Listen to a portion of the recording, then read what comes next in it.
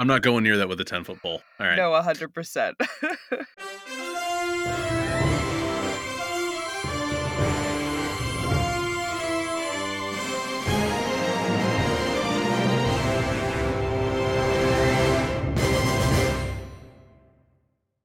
Hello, and welcome to 10 Cent Takes, the podcast where we cast our line into the vast ocean that is comic books, one issue at a time.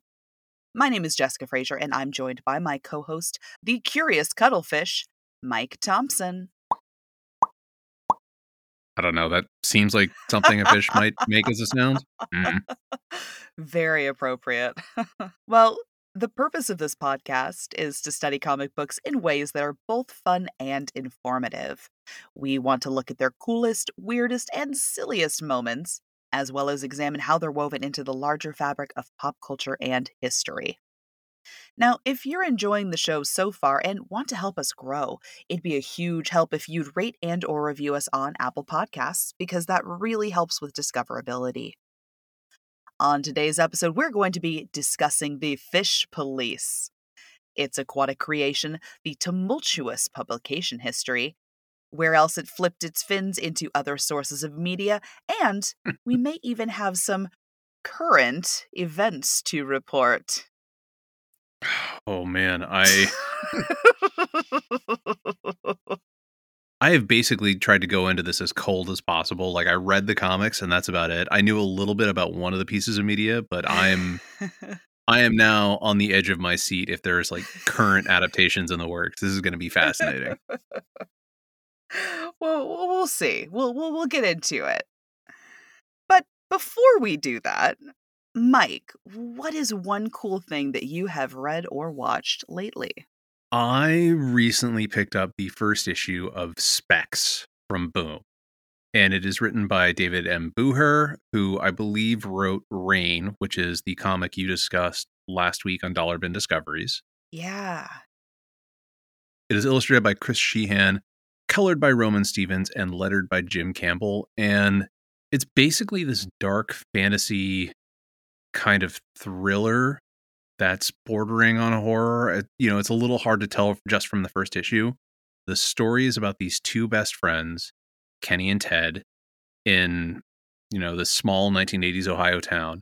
And Kenny's gay, but he's not out yet, and Ted is black, and they're often targeted at their high school by like bullies of different kinds. There's the school bully, there's the administrative bullies as well, and the whole thing is that they're kind of these sort of outsiders who are really tight and best friends, and it's really charming to see their relationship before things really start kicking. But then Kenny receives these weird magic mail order sunglasses that were originally in an ad for like an old comic book. Mm. But the thing is that he never sent away for them. They just arrived on his Oh. doorstep one day. And so it turns out that they grant wishes. And the two of them start wishing for things like $100 or to throw a baseball faster. And their lives start improving. Like they can only make these small wishes, but they start actually having a profound effect on their lives. Mm. But the thing is that there's this kind of ominous air over everything.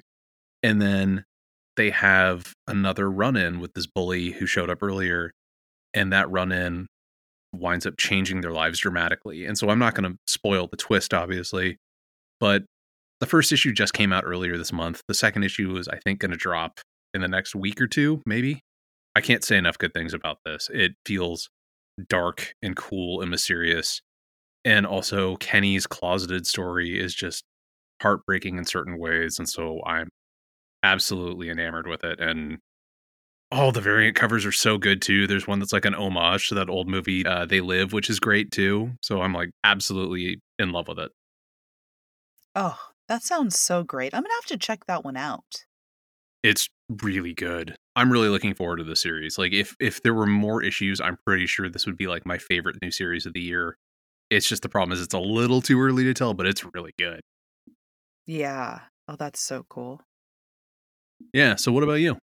So what about me? Well, I had picked up now Outer Planes moved at one point recently, like what, in the last few months. And they moved from one It location was in over Santa Rosa to another.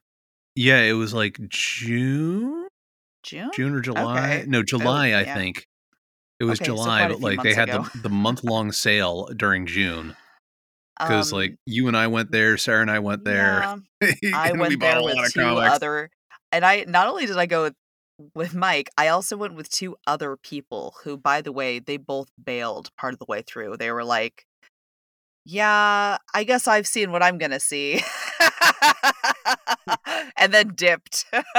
Yeah, admittedly, Jessica and I were each other's comic shopping dates who, like, stuck it out the whole time. It was pretty funny. Even Sarah, who's really good about that, like, man, I think we were there for, like, an hour, and she's like, "Alright, I'm getting hungry." And I'm like, "Fine." I'm like I An only made it hour. through half the boxes, but okay, I fine." was And gonna say, that's nothing. Well, I picked up because they had sales on everything, I picked up a few trade paperbacks, and Mhm. one of the ones I picked up was the first 2 volumes of Radiant Black. Oh, man. Yeah, I have read some of that. it's really It's funny because a good. lot of the podcasts that we're friends with will not stop talking about it. I know Lance from Comic Book Keepers is just Oh, like yeah. that is one of his favorite series because I think it's like it's kind of got a very Power Rangers vibe. It really Like, does. It very much does, yeah. Different yeah, colors and yeah. It's a neat concept. I like the idea of, like, kind of this void and the void being the catalyst for your powers um and there being like a color attached to it, and I'm not probably far enough into it to know that like whether or not the color means anything because they've just kind of come across this other color of like they're like, "Oh my gosh, that person looks like me." And come to find out the person's like doing crime, so it's like drama, right? So it's super interesting. I'm definitely really excited. Like I said, I picked up the first 2 volumes and I'm probably a good third of the way through the first volume. So I'll be sitting down and probably taking a chill pill tomorrow with some comics and that'll be one of them. nice. I am also going to be reading comic books tomorrow because I am not going with the family for Thanksgiving because someone foolishly got a dog right before this who is too young to have all of his shots. So we Oh, can't take him outside yet. oh, somebody's got to stay back. Oh my gosh, so you're just hanging out by yourself? Well, I mean, yes, but I'm also hanging out with dogs, and I got And Costco pizza for comics. myself Okay. tonight, and comic books, Oh. and video games. My favorite thing about all this is I've told multiple people, and they're like, "Oh," and they sound really sad and like kind of confused, and I'm like, "Everything's fine." I'm like, "I don't think you understand how much I'm looking forward to just having a day to myself to just goof off." Oh, no, 100% when you put it that way, absolutely. I guess I just forget that, like, not everybody goes home and there's nobody else in your house like Mhm. me, which is great. I'm like, "Bring it in, Carl, we're great." I have to deal with my brother on the property, but it's like, I still have a door. I still have my own Yeah, house. yeah. We were recording this the day before Thanksgiving, so Yeah, that's yes. yeah, exactly. If you're wondering what that was about. Well, what do you say we float on into our main topic? Sure. This was a trip. This was indeed a trip. I'll take our listeners through this trip as well. What do you think? Yeah, I think that would probably be appreciated. So at the top, some resources for you. Wikipedia's article on the Fish Police comics and Gasp animated series, HannaBarberaFandom.com's article on Fish Police, Marvel.com, and I'll name a couple more throughout the episode as they come up. Picture it. It was June of 1985 when a publisher by the name of Fishrap Productions first swam onto the scene, publishing the first issue of Fish Police. Now, this comic was the brainchild of cartoonist Steve Moncuse, who had worked on titles like X-Men Unlimited, Iron Man, and Avengers in the year 3000. Fish Police was a self-published comic and was initially in black and white. After 11 issues through Fish Wrap Productions, the title was picked up in mid 1987 by Comico, who not only reprinted issues number 1 through 4 in a collected trade titled Hairballs, but also reprinted the remaining issues. In addition, they added a prequel and a number 12 to wrap the story together. You know what's Go ahead. funny though is that I've actually heard of Fish Wrap before. Had you really? I didn't actually know anything about Fish Police, but they published the Sam and Max Freelance Police special from the 80s. That was Okay, like a big thing for a while. Like it was this big collector's item, and I knew about it because that came up as an advertisement. Yeah. yeah. Yeah, and so that was the thing was I knew about Sam and Max because I played the LucasArts adventure game, and then, I knew it was a comic book. I eventually found a copy of that book and thought it was really cool. And then obviously one of my few credits in the comic book industry is I did production work on the reprint that Telltale Games did. So I'm relatively well versed in that. But that also explains why later on in Fish Police they talk about how an upcoming issue preview image was drawn by Steve Purcell, who is the creator of Sam and Max. Yeah, right. Well, Comico continued to publish new issues of Fish Police through number 17, which was the last issue they were able to publish prior to the company going bankrupt in June of 1989. Womp Yeah. womp. Yeah, there was a lot of that back then. There was. There definitely was. At which point, the title was picked up by Apple Press, which continued the run, but in black and white again, until the series ended at issue number 26 in early 1991. Apple Press also released an issue 0 featuring an early draft of the short stories from issues number 1 through 5. And then the big M dove into the picture. Marvel picked up the series, reprinting the first 6 issues in color. At the same time, Apple published a 6-issue spin off called Fish Sticks, which was written by Moncuse and drawn by Steve Hawk, and is described as more gag based than the previous series. And then there was nothing, just a vast ocean of emptiness. Until 20 years later in 2010, when Moncuse began working on a continuation of Fish Police, also set 20 years in the future in that timeline. But I Huh. haven't been able to find it anywhere, so unclear whether it got published and it's hard to find, or the alternative that it just doesn't exist and didn't actually come to fruition. In 2011, IDW reprinted the first few original issues published by Fishwrap into a trade paperback, which is the version that I came across at that same moving sale at that local comic shop in Santa Rosa, Outer Plains. Was I there when you bought that? I'm pretty sure that I was like, "Oh, yeah, And I've heard of that." I held it up and was like, "I don't know what this is, but I need it." And you were like, "I've heard of it and you should probably pick it up." Yeah, that sounds like us, enabling each other. Yeah. Let's just say that each time I went into that place, I said, "Oh, I had also better buy a short box to go with that." Yeah. It's a bummer that the rest of the original collection hasn't been put into trade beyond those 4 first issues, but the copies are relatively inexpensive online, as both Mike and I have discovered, because you did a little bit of digging on eBay for some of these. Yeah, I was just wondering, like, how much the original issues go for, and you can buy lots of them, including number 1 for less than $10, and they're not in ratty condition. So, mm.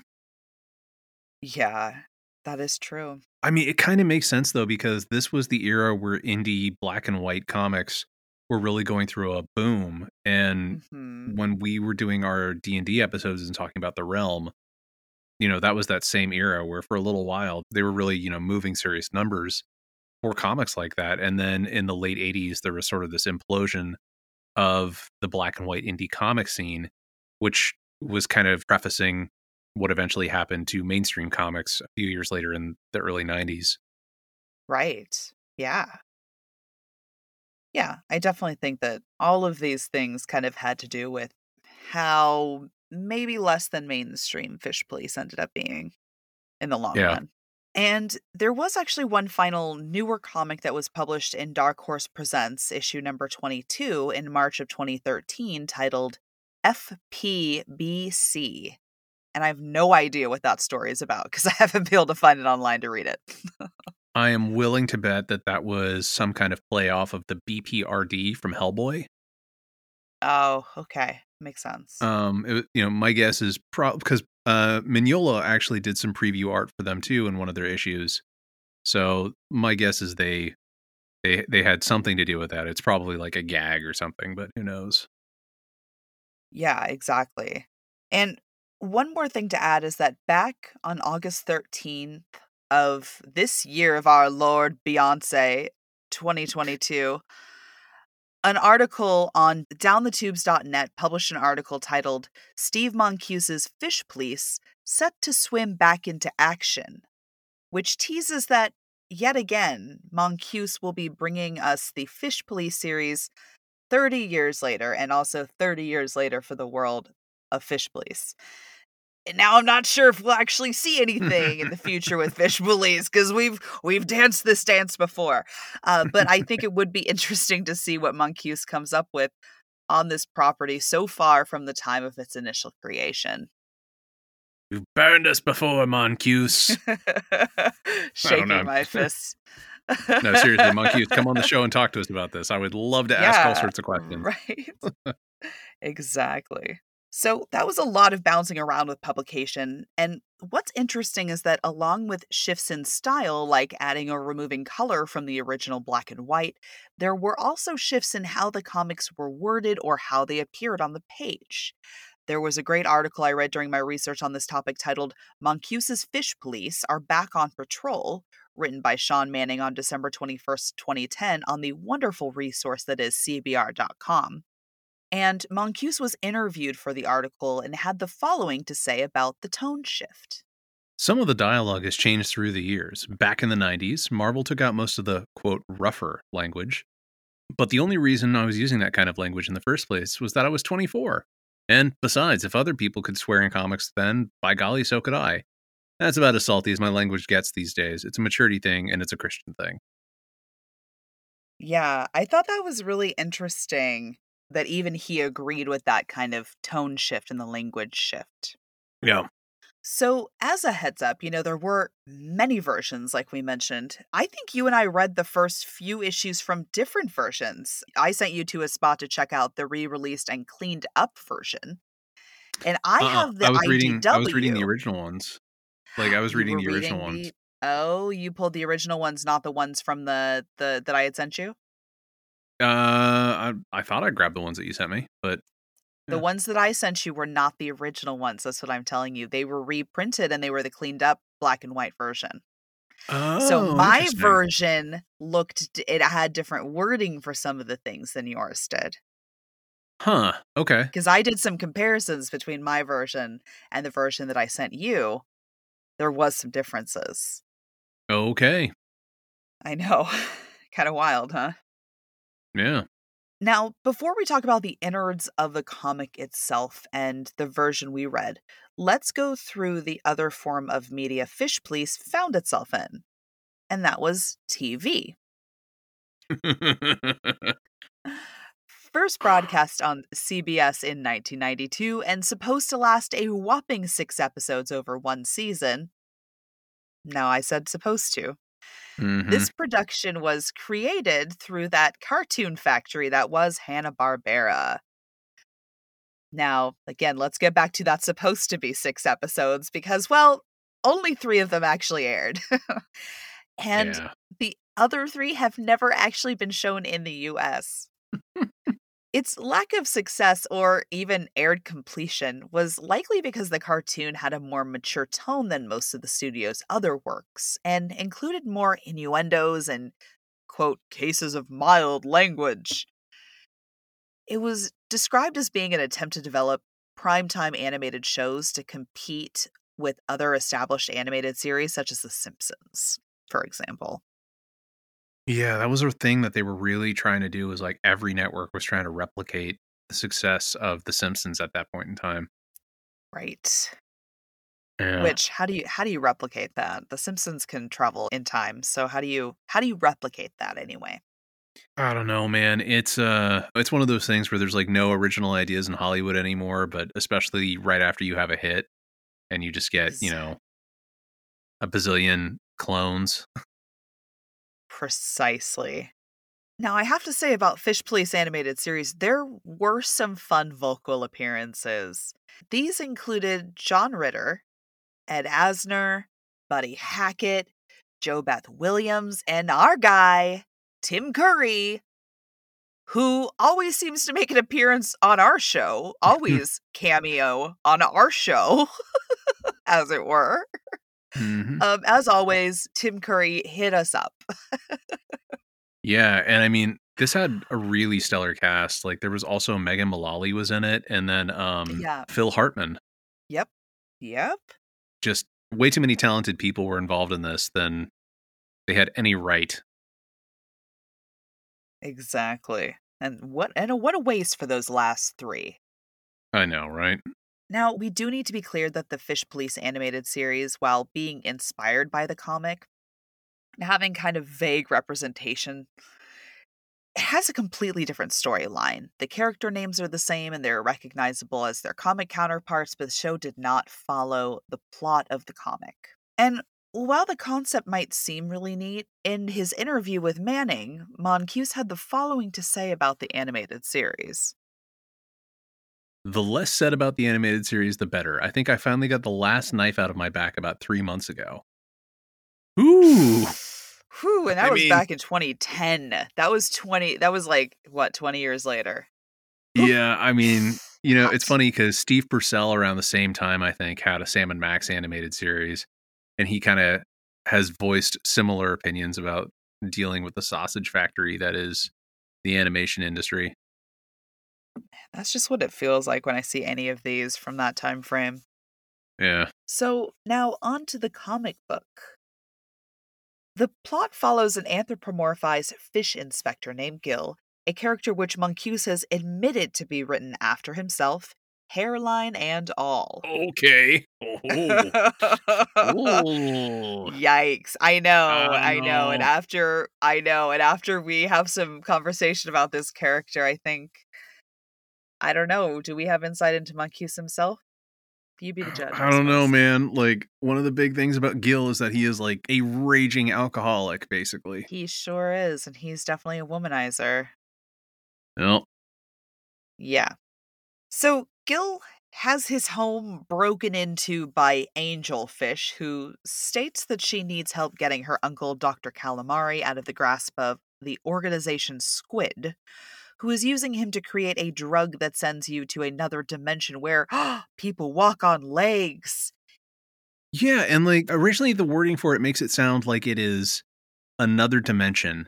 And then later on, it's more implied that it's like, oh, it's just the surface world. Like this is an ongoing issue, is Yeah. that they kind of like retcon things on the fly and it's not obvious. Also, do we It ever is find not. out what squid actually stands for?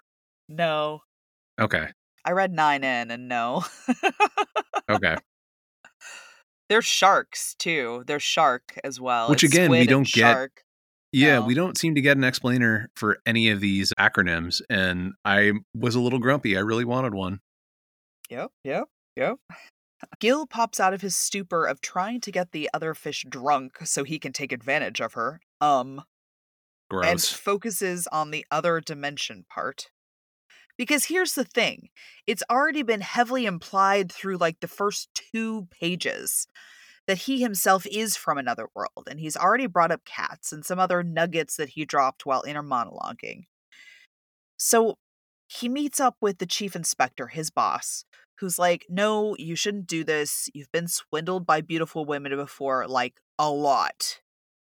And like, no way is this any different. And also, we're super short staffed. So, no, you can't have the night off, like, super last minute." And on his way out of his boss's office, Gil, of course, has to stop to hit on the receptionist, Goldie, who for some reason likes him. But she pieces the fuck out when he mentions Angelfish, saying she's bad news. He also was like, "She's hot. I'm trying to hit on this hot lady." And she's like, "Great. What am I Yeah. then?" It was kind of dick move. Yeah. It's a lot of whiplash. I mean, this honestly, like, if you just consider that this book was written in the male gaze, and that just take that and just run with it. Yeah. The male gaze is applied to fish. Like, all the men have muscles. All the women are very buxom, even though they're fish. They even though they're It's fish, yeah. it's weird. It's very strange because they're not actually like sexualized. I don't know. It Kind of they are, though. The women are. like kind of, Like, but I have a you lot of should see that thoughts. I don't know. After, like, issue, like, 6 and 7 got a little weird because he had, like, concubines at one point. Did you see him with the concubines? Yeah, when he was at Squid's Oh, headquarters, okay, so you yeah. did see that. So, I mean, there was stuff like that, and it's It's like, yeah.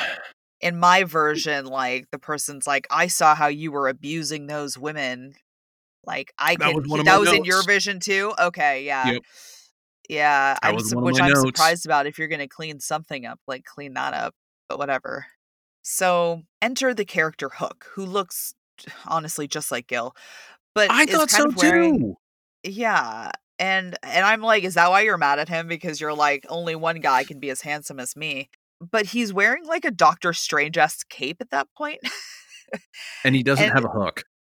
he doesn't have a hook, no, and the dude's in a castle, and he's just salty for no reason, like, he's like that salty billionaire, and Yeah. Angelfish is there and all over him, and Hook says that he wants Gil, so there's that unclear motive. Maybe he just has a crush on him. Maybe he's that guy that only dates guys who look like him. I've met guys like that. Because my guess would be that that bitch be jealous as fuck, honestly. That's my guess. Also, Hook has this pet sidekick thing called Sinker. Uh, LOL, I guess. Who's like an elephant shrimp? Brine shrimp? Unclear. Some It kind of shrimp. looks like an elephant head on a shrimp body, and that's why I'm calling it Yeah. that. And Gil, meanwhile, does absolutely no research, takes everyone at their word, and sets up a date with Goldie, but Calamari would be there instead, basically. That's the whole ruse. And the excuse being that the security at the police station was too high, and for some reason they think she's on lockdown when she's not working. Okay. Mm. Or doesn't have free will. I don't know. And when Gil calls to tell Dr. Calamari of the setup, he hangs up before Gil can ask about his end of the deal. Red flag. After that, Gil and Goldie go missing. Oh my god. The chief isn't sure if they've run off together, if there's a connection, but he suspects Squid is involved after Gil had brought it up to him. Yeah. And there's a lot of stuff that like isn't well explained, but then they fill it in the intro page where they're just giving kind of like the crawling Right. text summary. Yeah.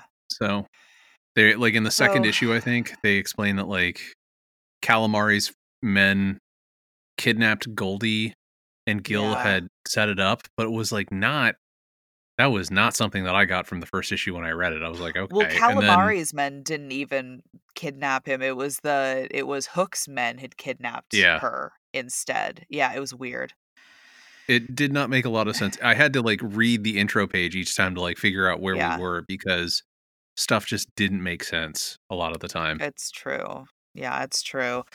So yeah, there was a kidnapping basically, and they convince Gil to like very easily convince him to be like this super dictator, and like he's like telling people to get executed, and it's not great, and he's got concubines. It's not amazing. Well, yeah, Hook for some reason is trying to recruit him to be his second in command, but then it's a Yeah. ruse, but it's not well explained Yeah. what the point of the ruse is because he's just this Yeah. like disheveled, slovenly alcoholic police detective who Yeah.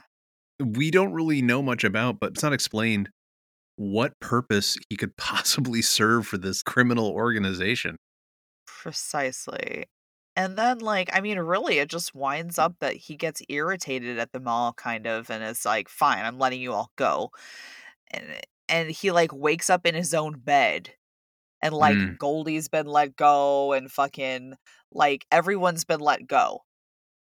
Like, yeah. what was the point of all of that? What was the point? Yeah, that I think is my overall issue with this comic is like I've spent a lot of time trying to figure out how I feel about it because the art is like actually pretty good. Moncuse's art style is legit. It's fun. Or I don't was he the artist or was he just the writer? Yeah, he did the art too on the Okay. first because he self-published the whole thing, yeah. Yeah. But like the art is pretty slick overall. Like it's really interesting and like the characters are kind of fun. But this whole thing feels like something that was kind of chasing the trend of the anthropomorphic animals that had become big thanks to TMNT.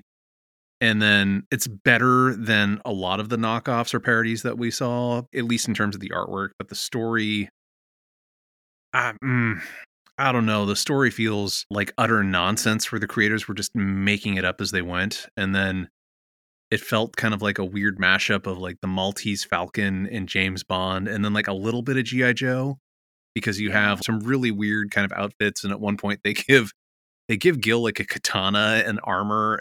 I'm like, okay. Yeah. Uh, uh, Also Squid feels kind of like Cobra. But Yep. but then, they sit there and they're like, "Oh, we have this mysterious drug that will either let people cross over into this other dimension where you can walk on land with two legs, or possibly just go up to the surface world and turn into people." It's not really well explained. Yeah. And then the other thing that kind of threw me for a loop is in one of the later issues, there is a bit where Gil talks about how he used to be a human and he doesn't really miss it. Yeah. And I was like, "What? Yeah. Where did this come from?" Like, Yeah, he's or but he but then he does miss it because he's like, "Oh, I got used to fish really fast, but like, oh, I don't know. I'd like to be a like, I don't know, it was just this weird kind of back and it forth, is musing about whether or not he well, wanted to be a fish." and you piece it together over time because there was like a headline that showed that he had gone missing at one point, and then his boss is like, "Don't you remember that you always get swindled by beautiful women?" He's like, "No." He's like, "What about this time? Like with this instance where someone swindled you, or this one, or this one?" He's like, "No, Yeah. no, I don't remember any of that, but okay, I'll take your word for it." Yeah. So the impression that I got from it was that he was a man who then his consciousness possessed this fish detective, which okay. Yeah, maybe they did a swap or something. I'm wondering if they swapped. Yeah. I don't know. Yeah. It was very weird. It's not bad, but I'm not sure that it's something I would call good either. I don't know. Yeah. Like I mean, I'm getting the vibe that you possibly felt the same way about all this. Yeah, I do. Like I did have a hard time kind of getting through it. I mean, it felt unfortunately it felt really like sexist in a lot of ways. The women were just plot devices. They really Oh, were. 100%. Like, They didn't have any agency whatsoever. I mean, look at how they were talking about getting people. Like, I'm gonna go get yeah. that person. It's like, well, that's a person, like with autonomy. Like, you need to Mhm. like talk to them or whatever. Like, this just can't just be taking people. Yeah, and I mean, Goldie and Angel are both basically meant to be kind of like those tropes of like the femme fatale and then the receptionist with the heart of gold who's like the girl next door. Which I mean, it I don't does know. go with the overall like noir vibe that they're It trying to does. do with this, But I just think it could have been built a little differently so that they actually were characters versus just fixtures. There was a bartender character who I think got more actual character development than either of the two female characters, Yeah, I agree with that. I where it do. was like sort of explaining about how he talked about himself in the third person. And I was like, okay. Yeah. Ugh. Yes. Yes, yes, yes. In fact, so what are your overall thoughts and impressions on the fish and their world as it was drawn? Because that was something I did find interesting. Um, it's weird, but it's Right. also very funny because there's stuff about it where they would call it out. Like in the second issue, when Gil is drinking his sorrows away, and then he wonders out loud how the beer stays in the glass since they're all underwater. It reminded me of that Futurama episode where they discover the lost underwater civilization of Atlanta. Oh. Like when Zoidberg's new house burns down, and it's like that just raises questions. And then Bender finds a cigar and he's like, "Oh, I'm wondering where I was left. That just raises further questions." Yeah, exactly. Yeah, and the art style was really lovely, but, like, at the same time, it didn't feel like we really got a good look at the world itself because maybe it gets fleshed out later on past where I read it. But the first few issues of the comic are much more focused on having the plot generally kind of saunter along with lots of expository dialogue between characters, and they're in indoor environments, so it looks kind of like anything else that you would find in terms of backgrounds. I'm gonna tell you right now, it rains at one point, and I Yeah. legitimately started laughing. I was getting a tattoo, and I was reading Fish Police while getting tattooed, and I just started laughing out loud. Yeah. I don't know. And like, and the other thing is that the other problem is that it's a black and white comic.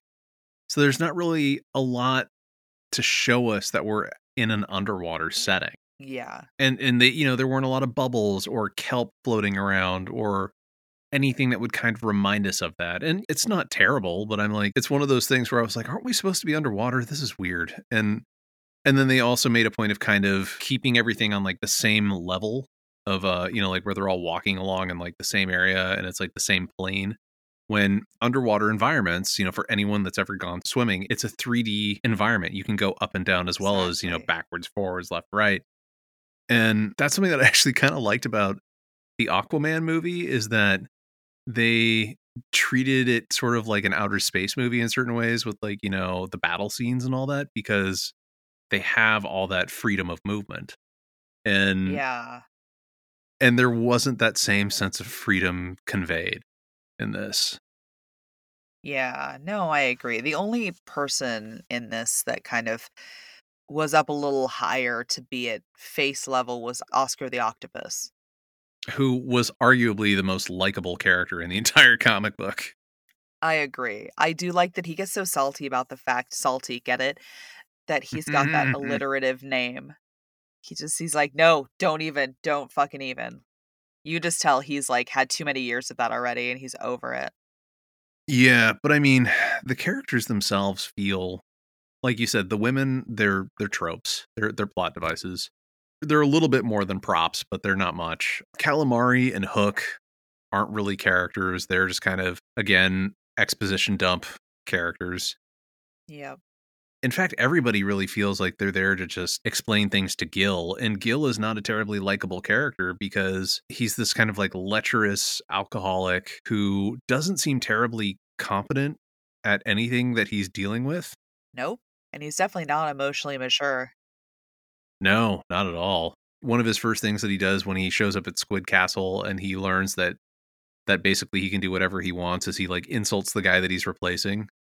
And Yeah, mm, and then goes and finds, like, the liquor cabinet, yeah, it, and then picks up concubines. yeah, it's not great. And then there's that whole bit where he's talking to his predecessor, and his predecessor's like, "Well, I heard you abusing those women, and so I guess I can respect you." And I was like, "What is this? Like, who?" Yeah. I was like, I "I don't also that gave me understand." the ick too.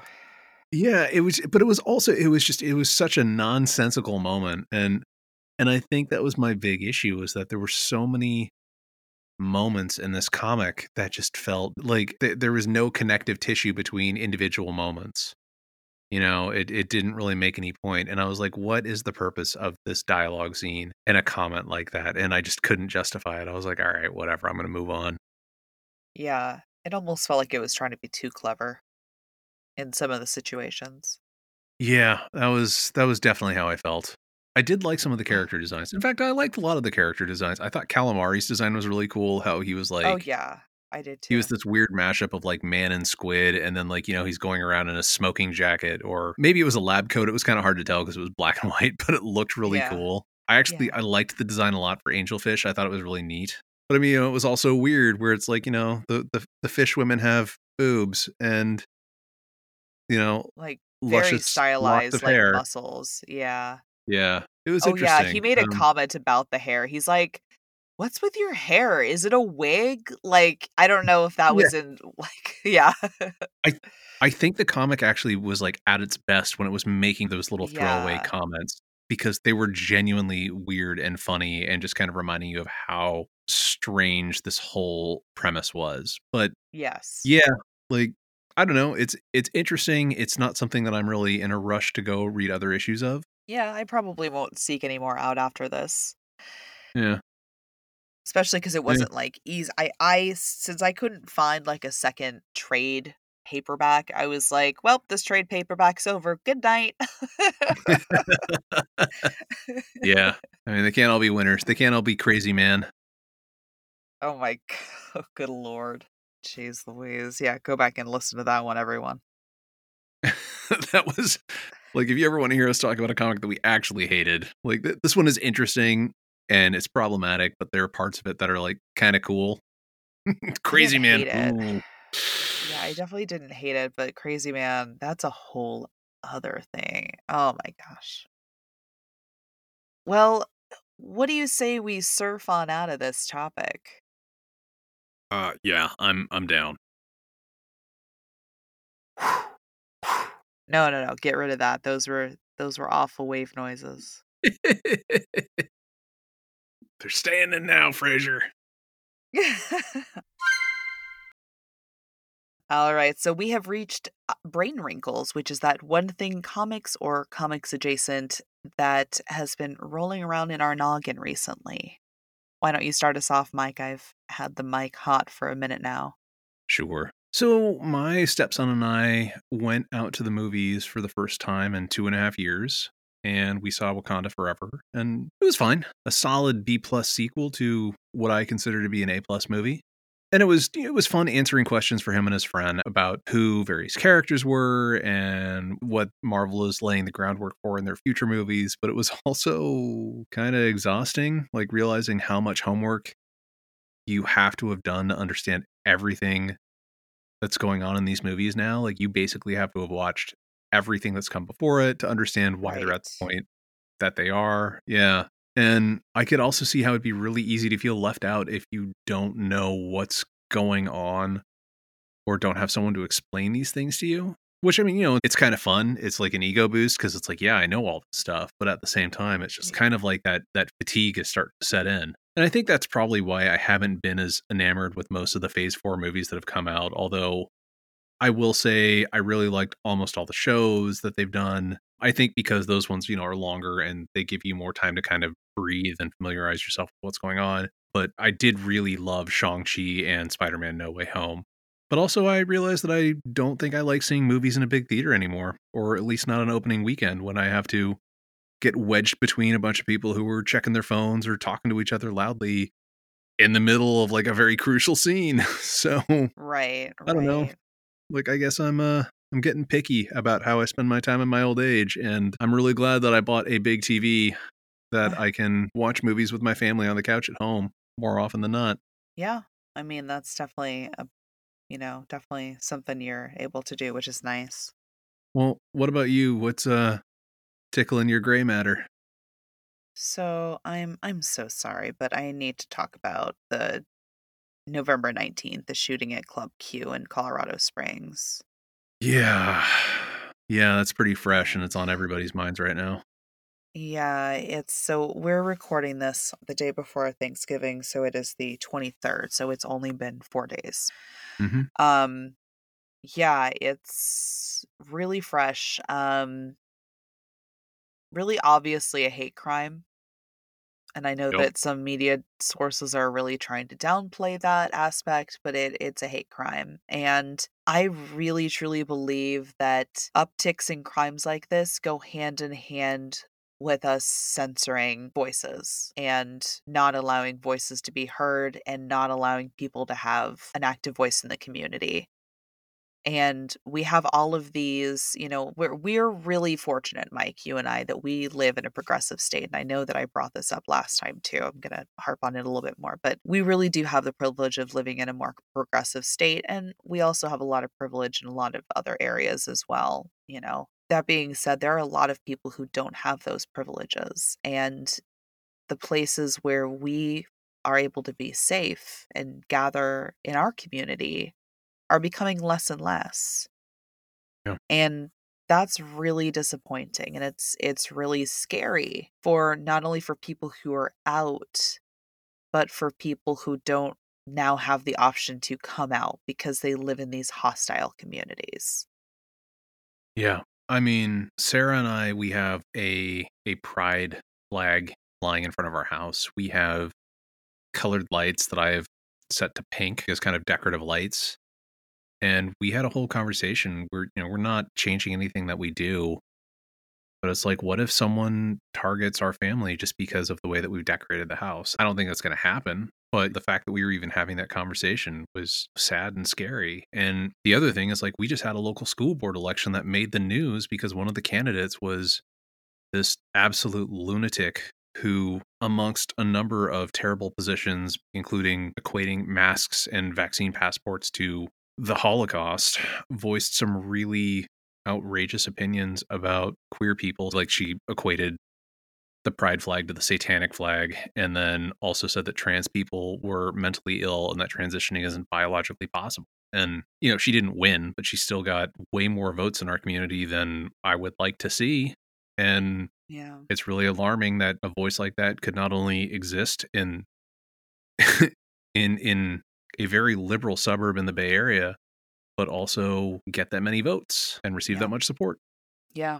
And I want I want everybody to remember that people in the gay community aren't out there going and shooting up straight bars. Like, people, that's not something that's happening. It's happening the reverse. Like, our community is being targeted. And so I don't know. It's just something I've been thinking a lot about, and I've been thinking about it in respect to, with the increase of voices that get silenced, there is going to be an increase in lack of safety, or a decrease of Yeah. safety. So, be safe, take care of each other, and yeah, hug your friends. Yeah. Be kind to one another. Yeah. Well, I'm very sorry to end it on such a downer note, but I really needed to say something about that. No, I think I mean, one of one of us always has like kind of a downer thing. It seems to kind of I go mean, go back and forth, but it's important. And I don't know, man. I feel constantly tired and sad and afraid when I read the news and how certain people are focusing on our community. yeah, and ultimately people are trying to make us scared. That's the goal. They're trying to make us feel like we can't be in our safe spaces, and they're succeeding in a way. Our safe spaces are closing. We're feeling less safe because, look at the Pulse nightclub. Look Hmm. at Club Q. Like, we're not safe in our safe places. And that's becoming really evident. And I don't know what to do about that. I don't know what the mitigation is there. Yeah. I'm gonna I'm, keep showing up to those spaces, but there's, in the back of my mind, whenever I go to a very openly queer space, one of my concerns is always, am I gonna make it out of this situation? Am I gonna be in some sort of trouble just for existing in this space? yeah. Yeah. Mm. So, well, with that, I suppose we will leave you all for next week for our another Dollar Bin discovery. And then in 2 weeks, we will be moving on to a completely different topic that I. Do we have a subject picked out yet, Mike? Yeah, we're going to be talking about DC's Christmas with the Superhero comics. We're Ah, that's we're right. we're moving into that holiday comic content. Yeah, I hate Christmas, so I forgot that we were doing that. Okay.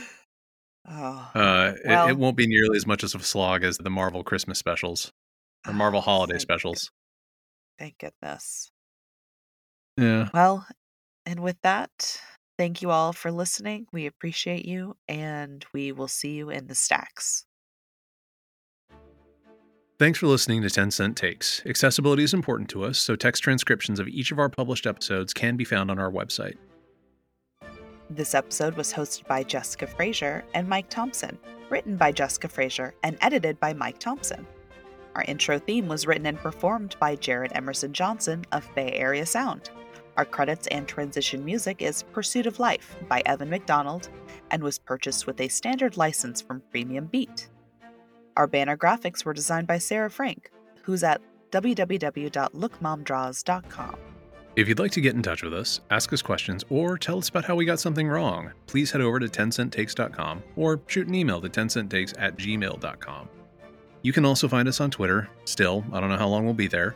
The official podcast account is 10 Cent Takes, all one word. Jessica is Jessica Witha, and Mike is Van Sau, Vansau. We also have opened up a bunch of new social media platform accounts. I will link them all in the show notes. Your days are numbered, Twitter. If you'd like to support us, be sure to download, rate, and review wherever you listen. Stay safe out there. And support your local comic shop.